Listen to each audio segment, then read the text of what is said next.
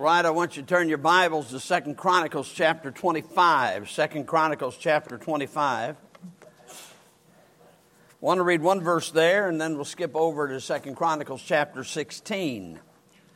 2 Chronicles chapter 25. I want you to notice verse 2. Speaking of King Amaziah, God records this. And he did that which was right in the sight of the Lord, but not with a perfect heart. Here's a man who did right, but his heart was not right. Now, turn back to chapter 16, and I want you to notice verse 9, and notice the commentary here. Chapter 16 of 2 Chronicles, we're going to look at verse 9. Notice the scripture says, "For the eyes of the Lord run to and fro throughout the whole earth, to show himself strong in behalf of those whose heart is perfect toward him. Herein thou hast done foolishly. Therefore from henceforth thou shalt have wars." I want to preach the message tonight. Doing right doesn't make one right. I could follow that up with, but doing wrong does make you wrong. All right, but doing right does not make one right. Let's pray. Father, we come to you in the name of the Lord Jesus, and I plead with you again this evening for the filling of the Holy Ghost of God. Lord, I pray you deal with our hearts. Lord, we have sought here in this place to take a stand for you, to call evil, evil, and good, good. And Lord, some people try to misuse what we say to have us saying something that we're not saying. So Lord, I pray tonight at least our people would be clear about this, so that they not be easily led astray by those who call evil good and good evil. Lord, have your way in every life, and we'll thank you for it. In Jesus' name we pray. Amen. One of the arguments that's often been used against churches that preach on holiness and righteousness and preach against sin, literally they preach standards for God's people of righteousness. Their argument is this: standards do not make you right with God. Now that's a true statement.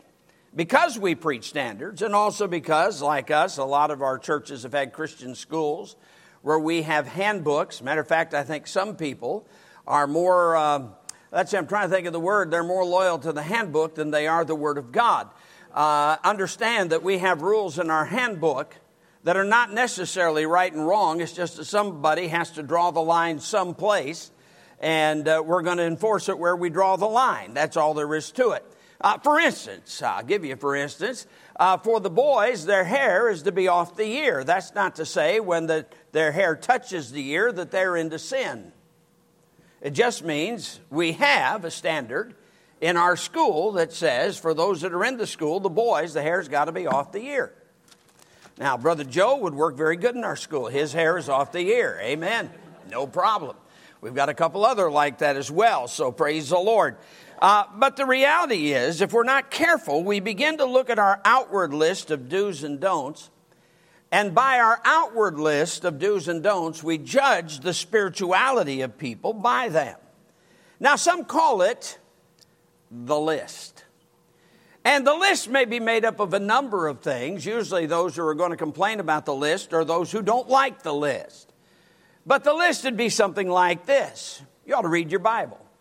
You ought to read your Bible every day. That ought to be one of the number one things on the list. You ought to pray every day. You should attend every service of your local church. At the time that the assembly assembles, you ought to be assembled with the assembly. If you're not assembling, why aren't you there? You're part of the local church. You ought to go soul winning, or you ought to be witnessing for the Lord. Don't drink. I'm talking about alcohol. Part of the list. Don't cuss. Don't go to movies and dances. Women ought to dress modestly and shouldn't dress up in men's apparel any more than what men should dress up in a woman's apparel. Amen. Just makes sense. Now, if you don't agree with me right now, I'm not saying you're a worthless, sorry Christian. Not saying that at all. You'll get this in just a minute. In the list, you should tithe. I mean, every Christian ought to tithe. You say, I don't make much. If you make $1, you ought to give a dime to God. If you make 10, you ought to give 1 to God. Now think about it for just a moment. We're so concerned about fair today. You can't get any fairer than that. I mean, think about this. If a person makes $1,000, he gives $100 to God. A person who only made 10 just gives 1. So the people who make more have to give more. That just makes sense. There's nothing wrong with that. Anyway, that's a Bible teaching. Now, some would add some other things, and you may be thinking of some other things right now. But I want to make some observations about the list, okay? Number 1, neither the list nor the law of God saves anybody. There's not a thing I read on that list that'll save anybody. Now, it's important that we understand that. There are lost people who do the things that are on that list. And they're still lost. Do you realize there are lost people that read their Bible? And they're still lost. There are lost people that pray. And they're still lost. There are lost people that attend every service of whatever church it is that they attend, but they're still lost. I'm saying neither the list nor the law saves anybody. There are a lot of cultists who believe another gospel, who do everything on the list that I just read to you. It doesn't save anybody. Ephesians 2:8-9 is very plain. For by grace are you saved through faith, and that not of yourselves. It is the gift of God, not of works, lest any man should boast. You say, well, preacher, what about the law?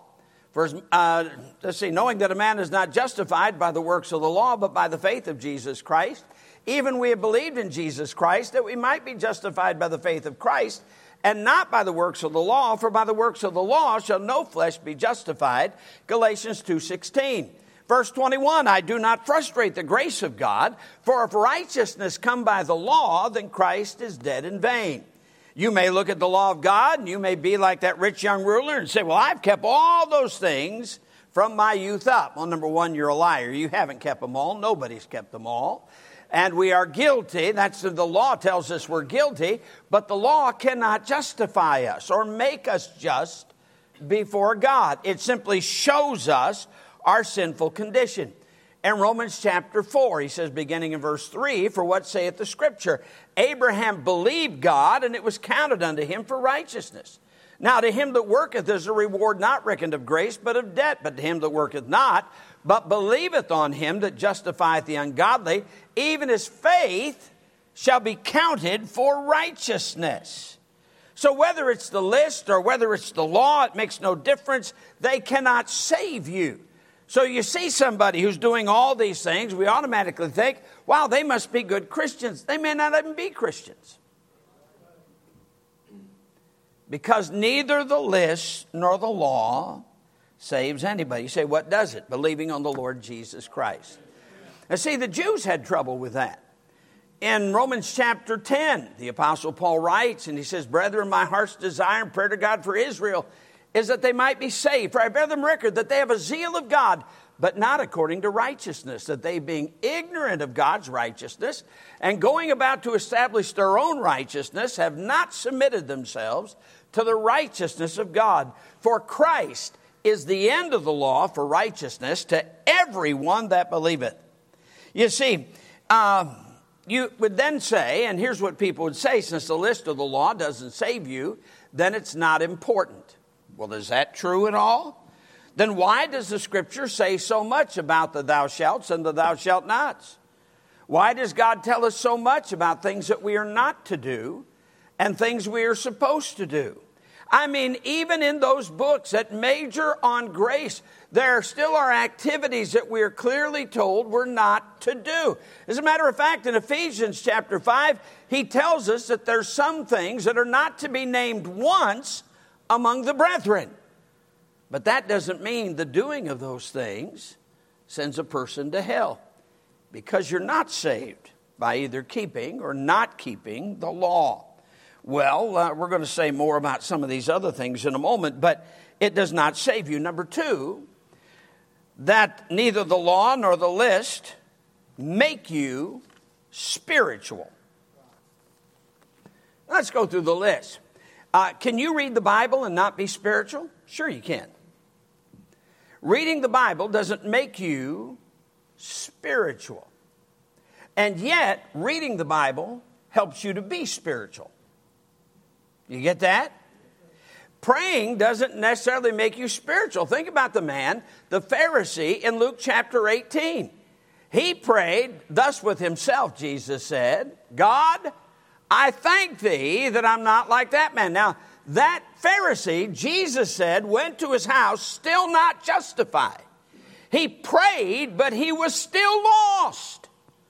So you understand, not only it doesn't save you, but praying does not necessarily make you spiritual.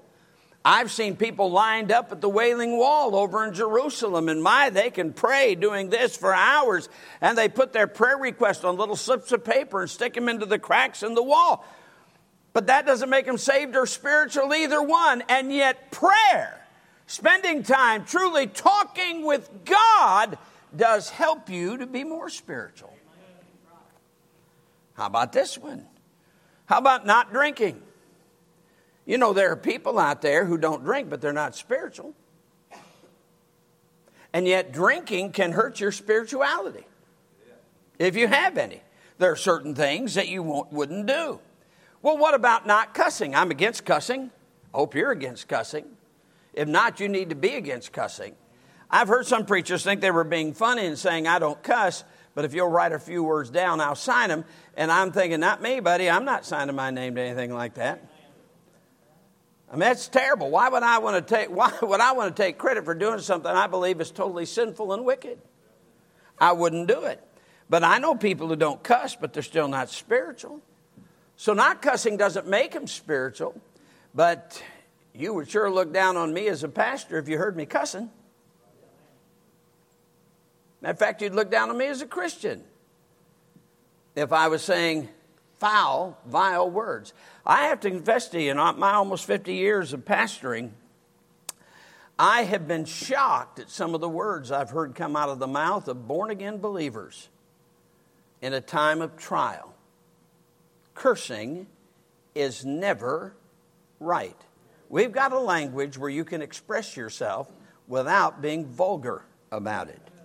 Well, you say, I don't see where if I go to the movies and the dances, I don't see where that's going to hurt me. That doesn't mean I'm not spiritual. Well, if you're ignorant of it, then yes, I can understand that. But I got news for you. Going to the movies and the dances isn't going to make you spiritual either. Well, what about the clothes? I mean, after all, we talked this morning about women dressing modestly. What about that? Does that mean a person's not spiritual? I've got to say, I've seen some Christian ladies in churches, especially where they're not taught right, where things aren't preached, who aren't dressed like I think Christian women ought to dress. And I mean some godly women.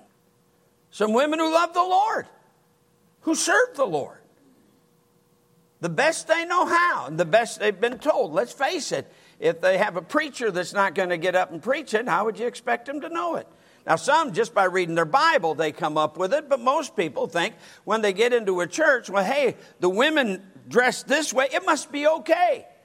Evidently, when I went to Brother Allison's church, he's just an old fuddy-duddy.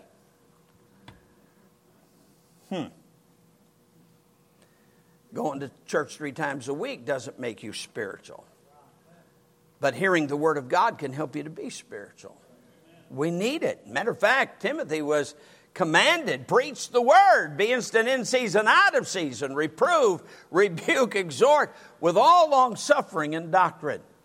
I'm reminded, we had somebody said to me, this is a few years ago now, I said, preacher, you talking about that reproving and rebuking and exhorting? Perhaps we have too much of that and not enough love. Then why did he tell me to reprove, rebuke, and exhort with all long suffering and doctrine? Why did he say that? Because we need it. Now you can sit there and listen to it and be rebellious about it. Yeah, it won't make you spiritual. Hearing it, it depends on how you act upon it. That helps in your spirituality. Tithing doesn't necessarily make you spiritual. But I believe if you're spiritual, you're going to want to give to God. If you're spiritual. So here's one man, and he tithes to his local church. Here's another man who tithes to his local church. And this one over here does it because that's what he's been taught, but he doesn't have a love for God. And here's one who does it just because he loves God. You got one that's spiritual, one that's not spiritual. Tithing doesn't make this other one spiritual. He's just doing it because that's what mom and daddy taught him. And he figures it must just be right to do.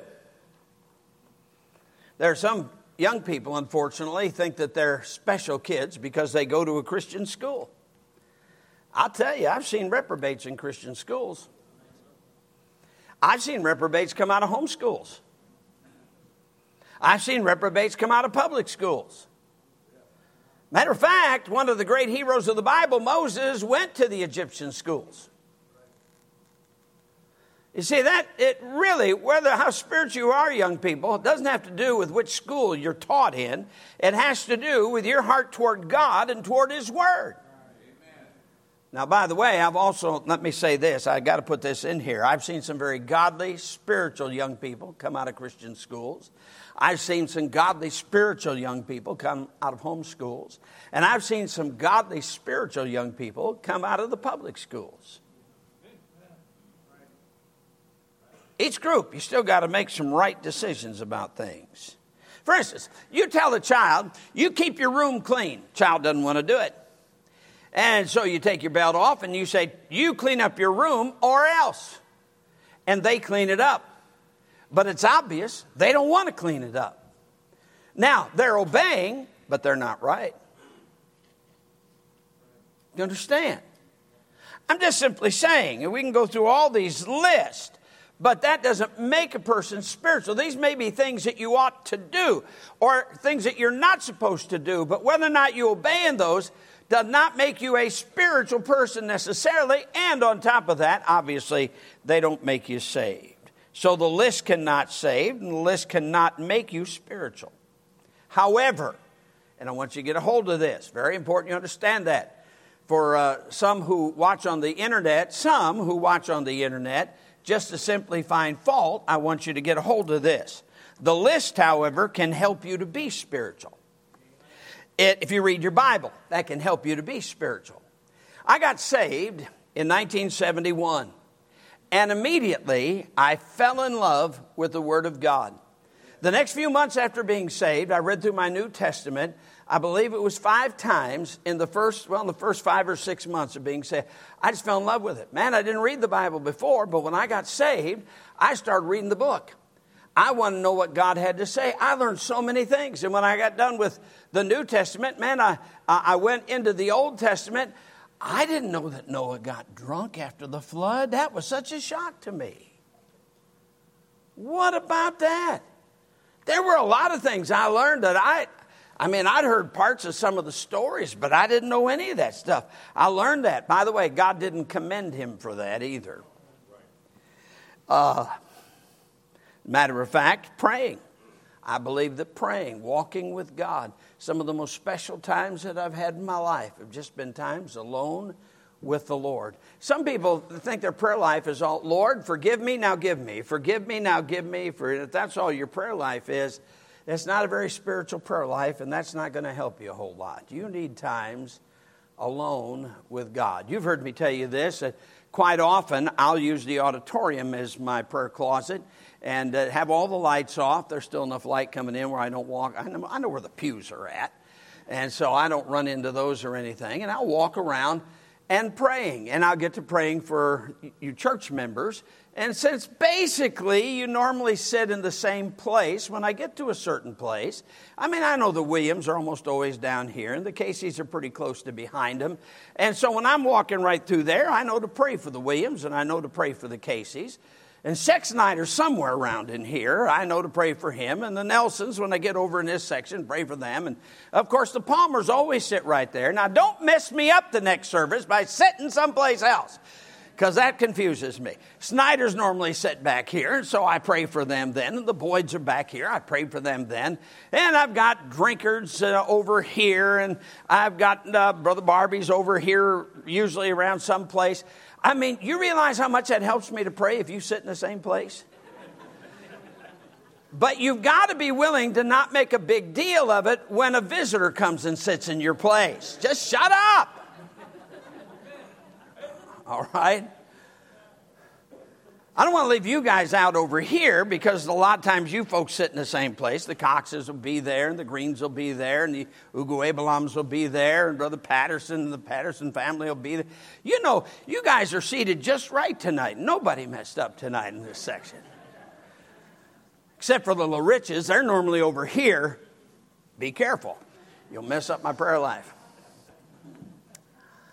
But I tell you when I'm especially burdened, though, it's this section right here. And I'll walk by it. I'll pray for the Sizemores because they're always over here. But when I'm just really burdened and just want to just spend some time with Jesus, I may be hurting about something or very troubled about something, I'll sit down right here and I'll just say, Jesus, let me sit in your lap for just a little bit and let's just love. And I'll just sit there like I'm sitting in his lap and just love him for a while.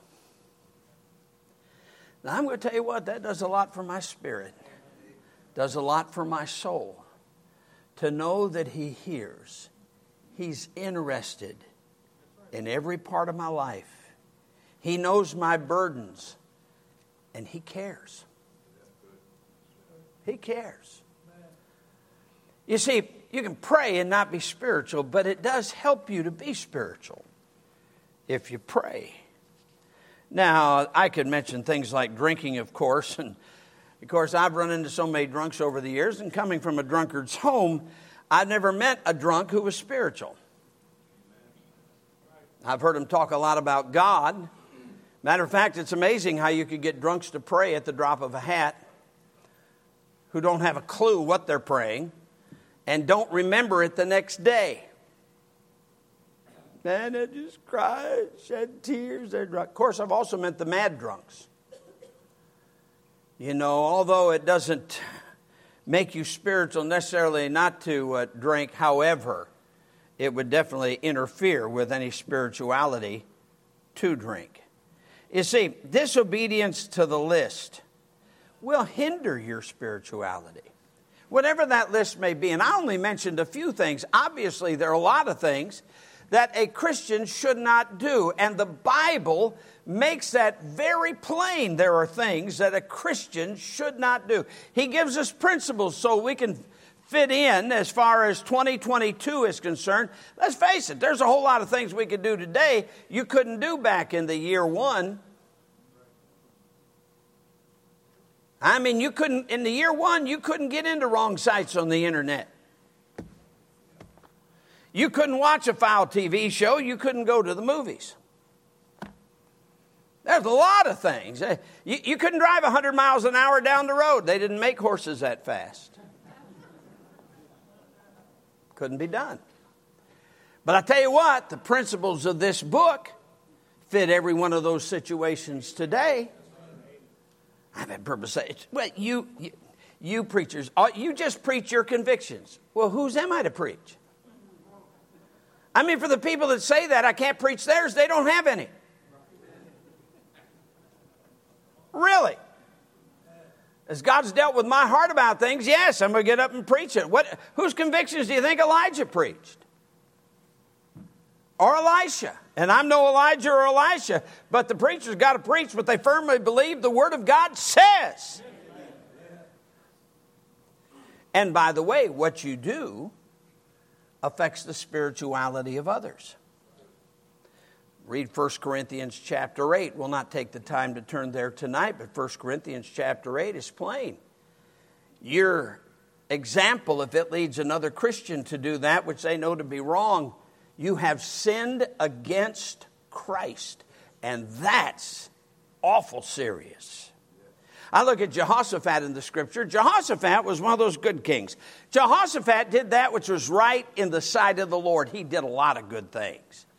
But we find Jehoshaphat, and this is the strangest thing, he made a deal with King Ahab, the most wicked king in the history of the northern kingdom. He makes a deal with Jehoshaphat, and their armies get defeated. Ahab gets killed. And then in the next chapter after that, we find Jehoshaphat making a deal with Ahab's wicked son.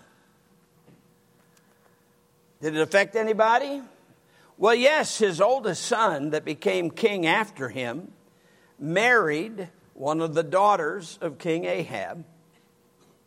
And that son, as soon as he got power, killed all of Jehoshaphat's other sons. He did that which was evil in the sight of the Lord. Where do you think he learned that kind of lifestyle? From his daddy going up and spending time with Ahab, and then with Ahab's son. What we do does affect others. Every one of you believers need to understand this as you look at the young people at Madison Baptist Church. When they see you out at Walmart, when they see you in town, and they see where you go, and they hear you talk and the things that you say, I'll guarantee you it affects each one of the young people at Madison Baptist Church. I mean, they see you at church, and as far as they know, man, everybody here is just as spiritual as can be. And the funny thing about these children, especially if they're young enough, they'll say something to lost people they'll see in the store. I'm still reminded of a preacher who was in the area several years ago.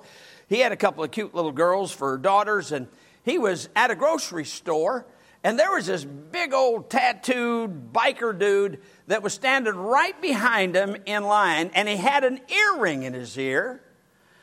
And she turned around, his little daughter turned around and looked at that big biker dude and said to him that homosexuals wear earrings. And then she turned around and looked at her daddy and said, "Isn't that right, Dad?"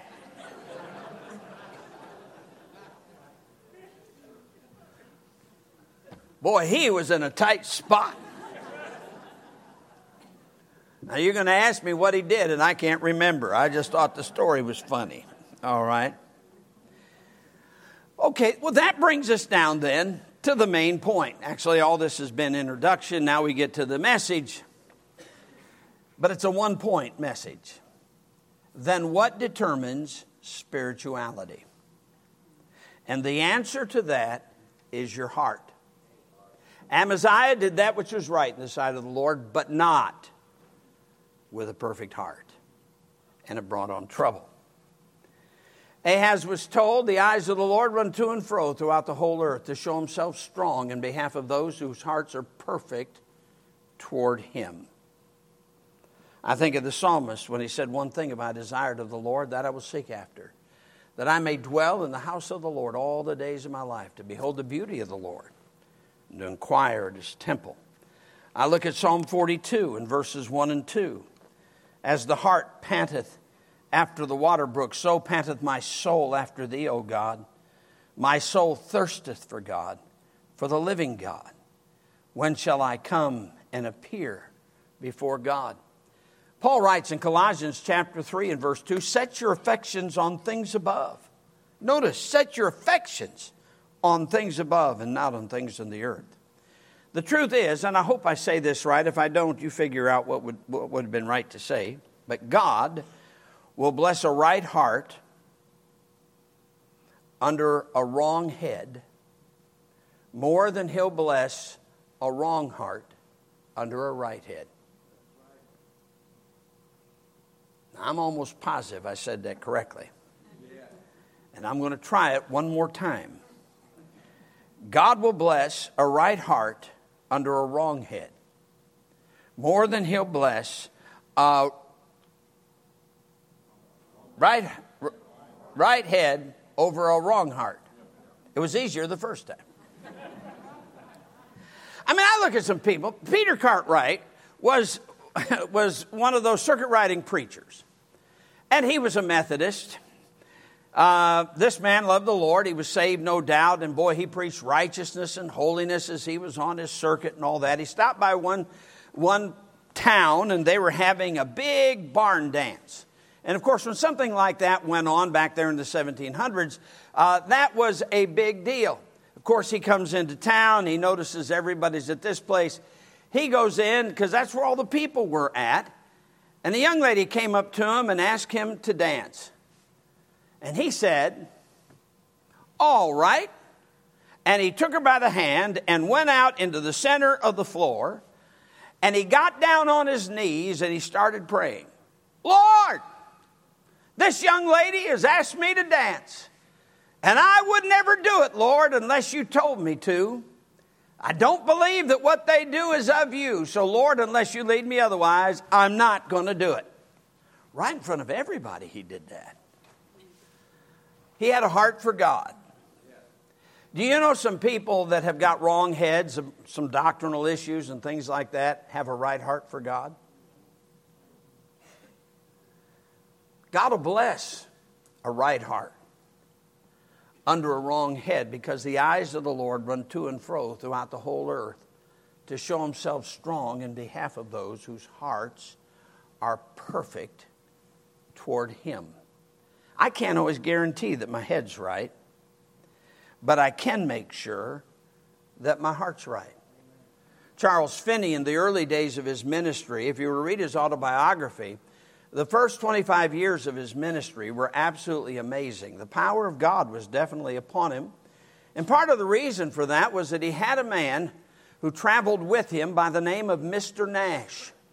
And before Finney would go into a town to preach, Mr. Nash would go in some 6 weeks before, and he would spend those 6 weeks praying in the woods all around the town, praying late into the night, praying for God's power to fall. And Charles Finney would come into the town, and sometimes just walking down the street, according to the testimony in the book, people would just fall down in front of him and start crying and weeping over their sin. Back then, it was not uncommon for a preacher to be invited into a factory and to preach to the crowd that was there. And there were times that Finney would go in, and before he ever said a word, people would be weeping and crying where they were at their station.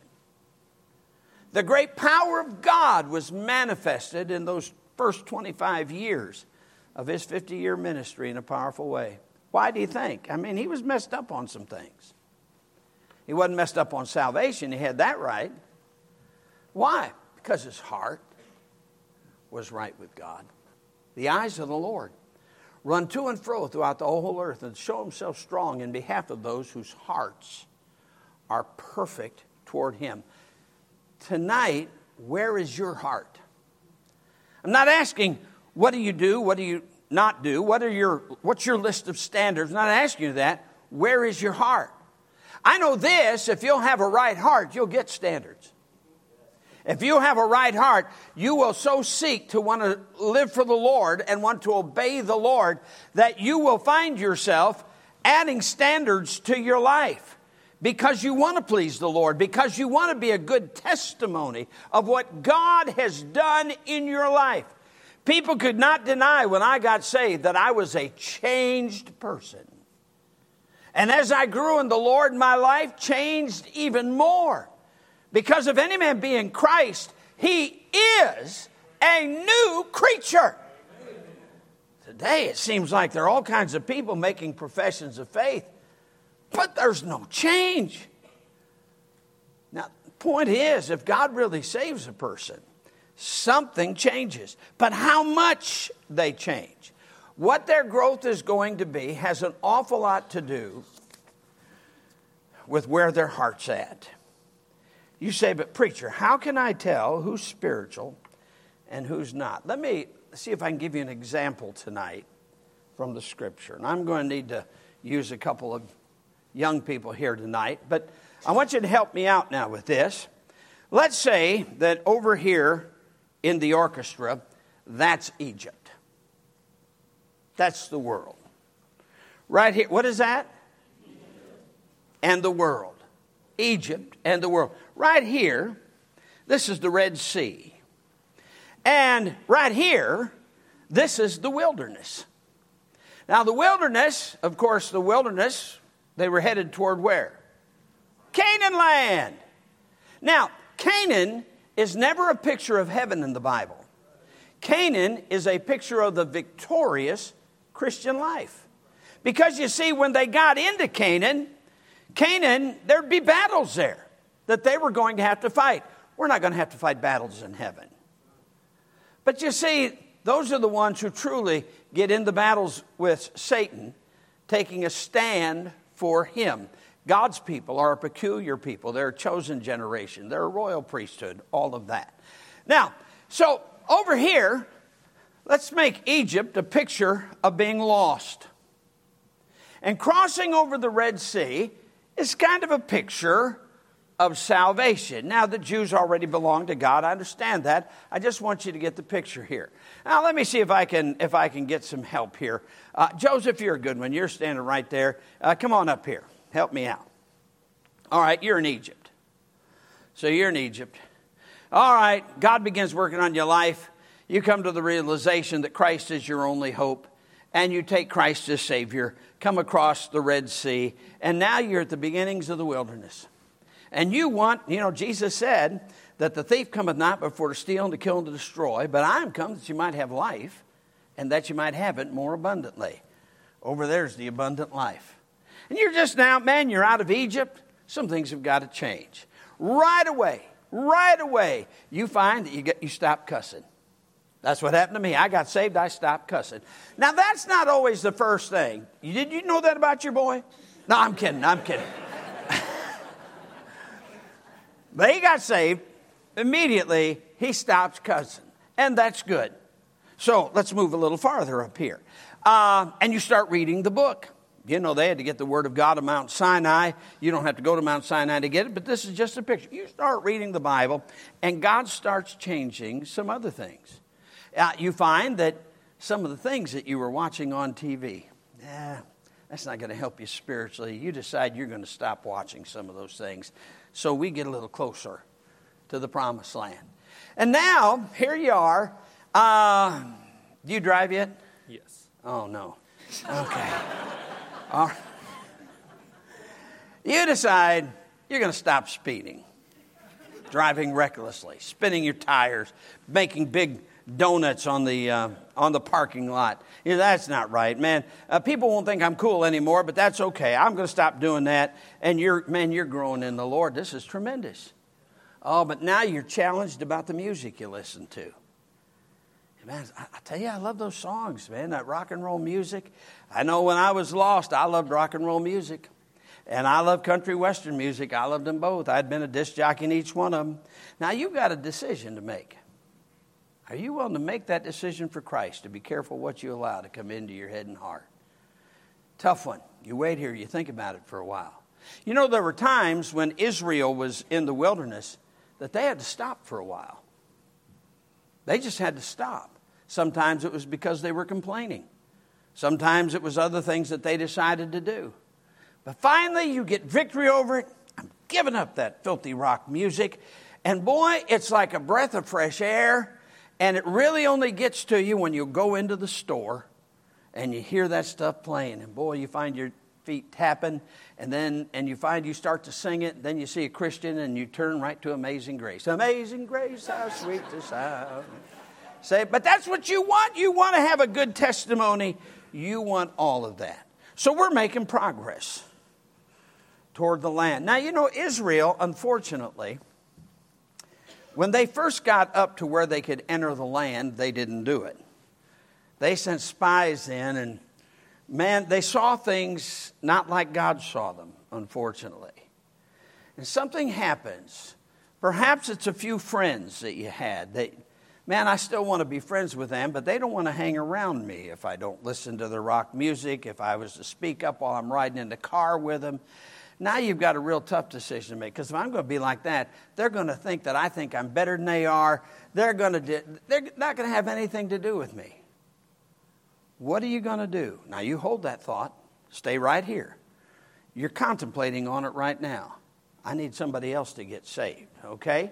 So, Mr. Weaver, you come on up here for me, okay? Come all the way over here to Egypt. No, you can't go that. You're not starting out in the promised land. No, sir.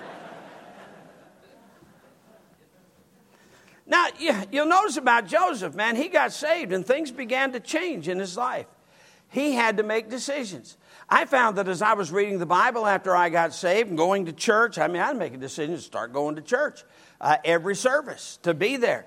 I made that decision. All that helped me to grow spiritually in my walk. But I found over and over again there were different decisions I had to make. All right, Robert, come on up here. Got saved, and we're glad to see people get saved. That's just really great. And you didn't even cuss before you got saved, so you didn't have to give that up. But you stopped drinking beer.